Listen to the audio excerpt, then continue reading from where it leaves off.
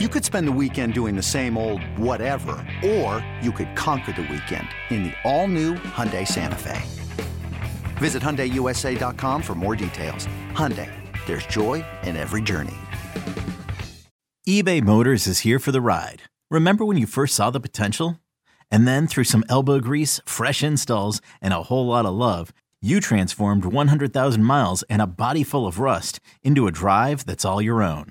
Look to your left. Look to your right. It's official. No one's got a ride like this. There's nothing else that sounds like, feels like, or looks like the set of wheels in your garage.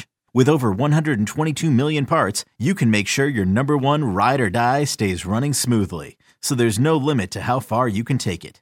Brake kits, turbochargers, engines, exhaust kits, roof racks, LED headlights, bumpers, whatever your baby needs, eBay Motors has it. And with eBay Guaranteed Fit, it's guaranteed to fit your ride the first time, every time, or your money back. Plus, at these prices, well, you're burning rubber, not cash. Keep your ride or die alive at ebaymotors.com. Eligible items only. Exclusions apply. We got to give an update, guys, on Damar Hamlin. If you haven't heard, back in Buffalo, was transported from the hospital in Cincinnati. It's just unbelievable. I told my wife last night, and she was like, a week ago, where he was, and now to be transported and start this recovery and rehab. And we're not talking about football. This is just human stuff, right? Just can he be a guy that can get around and have a normal life? And then we'll talk about the football stuff down the road. But I got to tell you, the biggest, not the biggest, but the most, it gave me chills, Jason. This kickoff return to start the game for the Bills. Crazy, huh? I happened to be doing a game locally, and so I had, I was at a game, a basketball game, and I was watching this on my phone. I literally had it on my phone. And I was just sitting there shaking my head in amazement. But I want to know how you felt about it because, everybody was saying this was just like the perfect thing that could have happened to start this game. Bills eliminate the Patriots, guys. But to start the game, the Bills get the kickoff. They take it 100+ to the house. And then I would have loved to have been in Buffalo for that moment. Being in the stadium to feel that energy and to know Damar Hamlin was watching and he had posted before, hey, let's go. And just, man, I don't even know if there are words to describe what happened there. Yeah, I mean, sports moves in very mysterious ways sometimes. And there have certainly been instances where it looks like something's going on here. That's not just about football or just about, baseball or whatever forum that this has taken place. But, I mean, I'm just so happy for that young man and for the world that he's kind of reconnecting with on the other side of this post, being put under post breathing tube and all that, to see how everyone is rallied and galvanized around him and to see his teammates, really sort of embody his spirit. I mean, that wasn't the that wasn't the Bills A game. That was a struggle. It looked lopsided at the end, but it took special team stuff. It took Mac Jones helping them out a little bit. That was not the sort of offensive flow we've come to expect from them. But they won the game. They ended up winning, somewhat handily. And now they can sort of return to more normalcy, a normal work week. You're not wondering about this or that, tiebreakers. Are we playing this? Are we playing that? Are there coin flips here? Is there this and that? It's not about trying to be by teammate's side in a hospital room. It's about trying to do your best in a normal week of practice every week to go out and start what they hope will be a Super Bowl run. How do the Titans not fire Mike Vrabel? You lost 7 straight. I know the GM's gone. I'm just asking the question. If this was anybody else who had run off and lost 7 straight to end the season, we'd be talking about them being got. Well, I think he's been the little engine that could. He didn't have a quarterback. I mean, they're playing Josh Dobbs. I mean, he's starting games. He just got there. How much say did he have in Malik Willis? I don't think he was super meddling. I think John Robinson had a lot of carte blanche in the personnel side.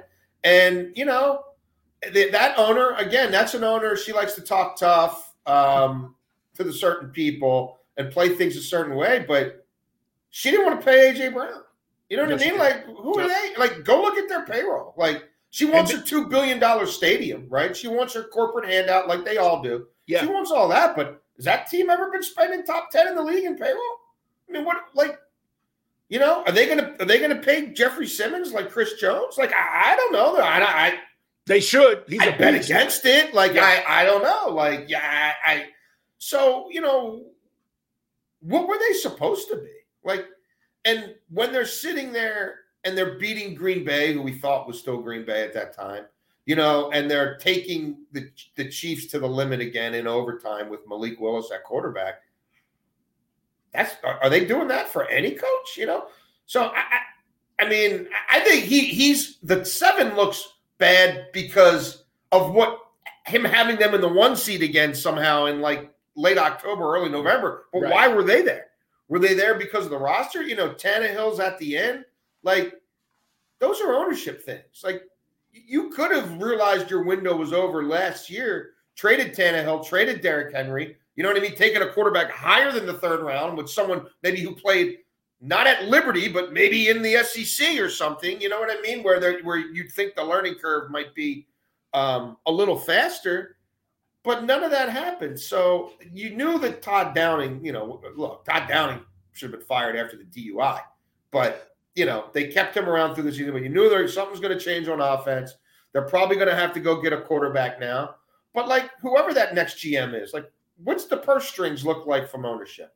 Like, are they fully committed to putting a Super Bowl team on the field, or are they fully committed to maximizing profits and getting everything we can out of the public sector to build us football palace?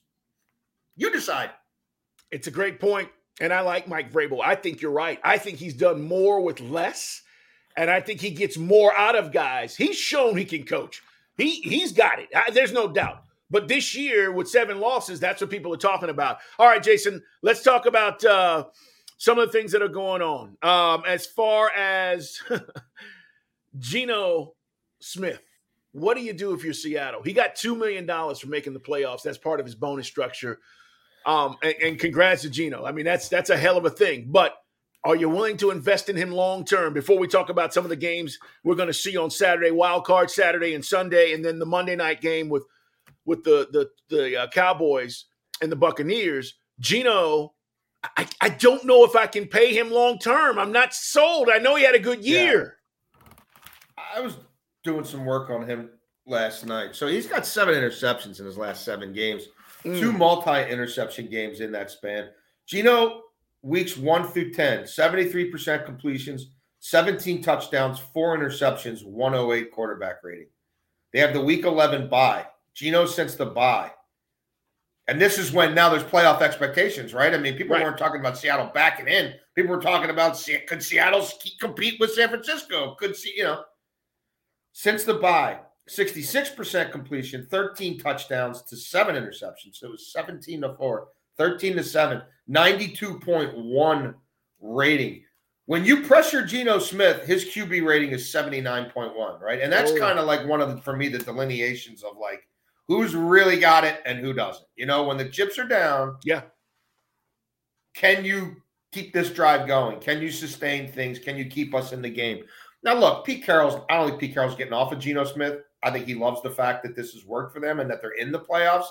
I think you can have your cake and eat it too. I think you can sign him to a 3-year deal. That's really at most a 2-year deal. It's a 5-year deal on paper with 2 voidable years. The 3rd year's not real. The 2nd year's quasi-real. Maybe you've guaranteed him $8 or $10 million that year. So, you know, real high-end backup number money in case the kid's not ready. And you front load the 1st year because they're not paying a whole lot of people there. Right. And you go and use the pick on the quarterback.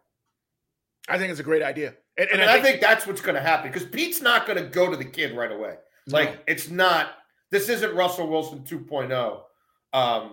He's going to want Geno in place. Let's get that done. And then we can bring this kid along at our pace. But they've got to draft a quarterback. Yeah, and the contract, you're absolutely right. With the way things are done now, you can get out of that after 2 seasons if you want with minimal risk. Seahawks, by the way, guys, at the 49ers. That's the first game on Saturday, 4:30 on Fox. Then you got the Chargers in Jacksonville. And I just want to talk about Trevor Lawrence and this Jacksonville Jaguars. I think they're dangerous.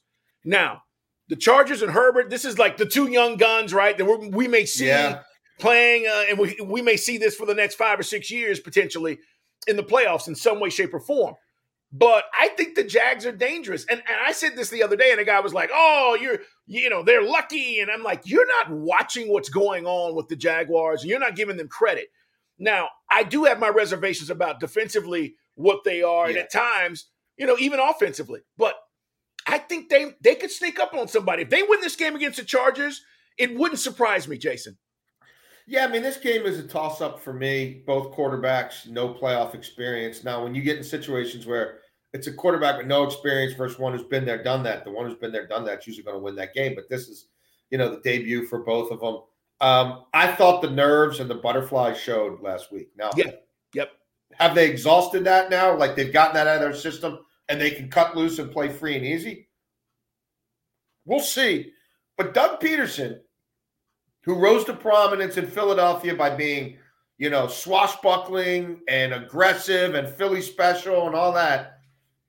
I mean, he doesn't go for the early 4th and 1 where I thought he really had a chance to establish something. He keeps running the ball on early downs when that's a road to nowhere. Like they were not going to run. Nobody runs on the Titans. This group definitely wasn't running on the Titans. I don't know why he didn't lean into early down play action. It looked like he was maybe babying the quarterback a little bit. And I think maybe the quarterback responded to that poorly because he didn't have his best game. I mean, he missed open guys. Yeah. His downfield ball accuracy was not what it normal was. His decision-making wasn't what it normally was.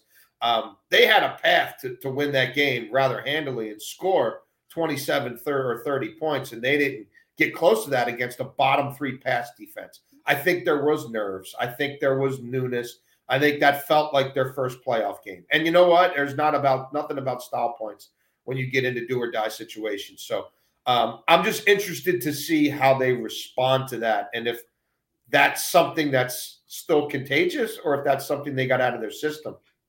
Let's talk about the Cowboys. And Brandon Staley, man, I don't know. Like, what is he doing playing Justin Herbert in the deep third quarter of that game? Yes. Why is Bosa in that game at all? Mike Williams and his injury history, why is he in that game against Denver with nothing at stake? You literally knew you were locked into that seed when Baltimore had already lost. And Baltimore didn't play anybody. You know why? It didn't make sense. They pulled everybody they could possibly pull, except for Ronnie Stanley, who they shouldn't have played either. But, that baffles me. So I don't know about Brandon Staley in that spot either. I have major reservations about that. It's an interesting game. But whoever survives, I think, is to your point, dangerous. This episode is brought to you by Progressive Insurance. Whether you love true crime or comedy, celebrity interviews or news, you call the shots on what's in your podcast queue. And guess what? Now you can call them on your auto insurance too with the Name Your Price tool from Progressive. It works just the way it sounds. You tell Progressive how much you want to pay for car insurance, and they'll show you coverage options that fit your budget.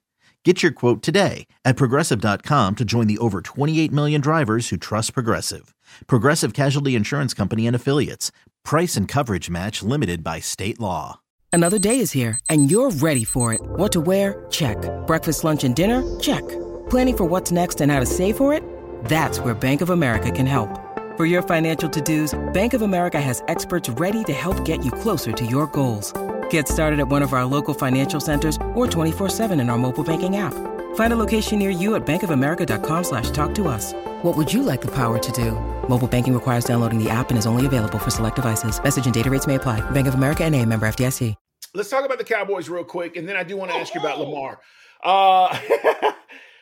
Commanders 26-6. Dak did not look good, and we've been talking about this. He looked awful. Going into this Tampa game, it's a Monday night game, guys. So you get 3 games on Sunday, then you get the Monday night game. That's wild card weekend. How can you not like Tom Brady and the Bucs with the way we've seen the Cowboys here the last few weeks? Yeah. I know everybody keeps thinking that it's just going to click. Like they're going to go out and boom, they're going to have 6 turnovers and a touchdown return. And they haven't played well. They haven't played well. And this is when Mike McCarthy gets tight. This is when he starts saying, I sense my team being nervous like he did last year. I'm concerned for the Cowboys. And I said on this podcast, they've got everything to go to the Super Bowl. Why do they look like crap? Yeah.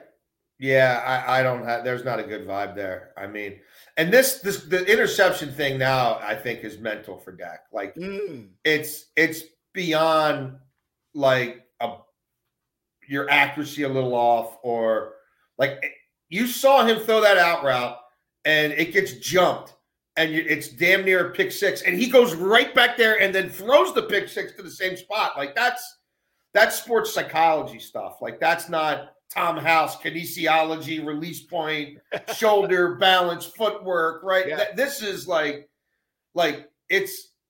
he's got this thing wired in his head now, like to force it. Nah, I don't have a good vibe at all about them. And the defense has really slipped second half of the season as well. Yeah, I don't know that they can turn it on. I don't know that that's the kind of team. If anything, the reputation for the Cowboys the last 20 years is they come up small when it matters most. I don't know that this is the year that they reverse that, especially coming off these performances down the stretch where they've been getting the snot beat out of them for long sequences of games. I mean, even that Jacksonville game, like you can sequence a bunch of games recently where you're like, I don't like that body language. I don't like what I saw there. I don't like how they're handling this and that. And look, this is a factor. People can say it's not. People can say I'm only focused on my job. When you've got both coordinators sorting out what's my interviews. No, they've got agents to do all this. So I'm not focused on that. Bullshit. You make a whole lot more money being a head coach. You get a whole lot more power. Like they're not in this to be coordinators. You know, and Dan Quinn's been to a Super Bowl and blown it. You think he wants that to be the lasting sort of stigma of Dan Quinn, NFL head coach? So like I'm sorry, there's only so many hours in the day and there's only so many ways your mind works, and these are human beings. And when you're simultaneously coaching for your team, but also, all these owners are obsessing over these games and coaching for your reputation in terms of how these interviews are going to play out and who gets what job and who gets to interview first, and all the Byzantine rules of the NFL that regulate this stuff, and it gets more complicated by the year. Like, I do think on some level that's a factor. And if you go back over the years and look at teams playing in the first round of the playoffs who have multiple coordinators who are sort of up for these jobs, it often doesn't play out very well for them. It doesn't. Does Lamar play? Last thing, does the Lamar play? I mean, as we sit right here on Tuesday morning, I think it's more likely than not he does not play. They don't know. He doesn't know. Wednesday, if he goes out there and throws the ball around at least a little bit on Wednesday for the first time in basically 6 weeks, then it's at least a conversation. If he doesn't practice limited Wednesday, there's no way in hell he's playing this football. How does he not play, Jason? It's the playoffs. It's the playoffs. I don't know. I mean, look, for all the different – if you're counting on certain sources of information for your Lamar information, just look at their track record. Because none of the ones who tried to get out ahead of this have been right about anything. So either they're extrapolating or they're talking to the wrong people who keep steering them in a certain direction because they're sending messages to the kid through the media. But like, you find the trustworthy source on this. So, and I'm just telling you, if you sat down with John Harbaugh right now and had a coffee with him and gave him truth serum, I think he would say it's going to come down to how he feels and what the trainers think he can do on Friday and what this work week looks like. I mean, he hasn't been on a football field. It's not like he's not practicing, but he's out there on the sidelines throwing 100 balls on the side. He's not doing anything. Okay, the level that it takes for you to list somebody as practice limited in this league is really low. He's not been listed there since 6 weeks ago before he got hurt, where he was showing up limited all the time because he was dealing with a lot of stuff before this knee injury. So just because somebody told you 6 weeks ago that it's a 1 to 3 week injury, that person probably doesn't know what the hell he's talking about, but there are people in that organization who wanted you to think it's a 1 to 3 week injury for whatever reason. But like, I don't know. And here's the other thing. A Lamar Jackson in that offense with the season on the line is going to have to default to running because they have no wide receivers. And they're a run-based team. This isn't like Phillip Rivers with no ACL, 5-step drops from the pocket for the San Diego Chargers, zinging it down the field. Lamar Jackson with a brace on in that offense, what are you getting? What is that like? He has to be explosive outside of the pocket for them for the whole Lamar thing to work. So putting a brace on him is different than putting a brace on Phillip Rivers or Eli Manning or whatever. Like, you're curtailing your own offense. And yeah, there's the future where they've got themselves as an organization into right where everybody who's watched this closely thought they would. Something's going to happen late in the year, and there's going to be all this palace intrigue about will he play or won't he play, because he has no future guarantees. And the guy who decides what he makes hasn't talked but once in about 5 years. And when he did, he said, I don't think he's worthy of my money. He doesn't think he's worthy of my money. And I'm not paying him what he thinks he's worth until he wins me a Super Bowl. That's what the owner said. So that's all part of this. So does he have to make a little bit of a business decision? Sure. But there's also a medical component of it. There's a rust component of it. And it's the uniqueness of that offense component of it. And it may come down to a fully healthy Anthony Brown versus a beat-up Tyler Huntley who was playing poorly, and he's got tendonitis in his shoulder. Like, it could be Anthony Brown again. Frankly, for me, if it came down to Brown taking all the reps this week or Huntley barely practicing, I'm going with Anthony Brown. They have no shot.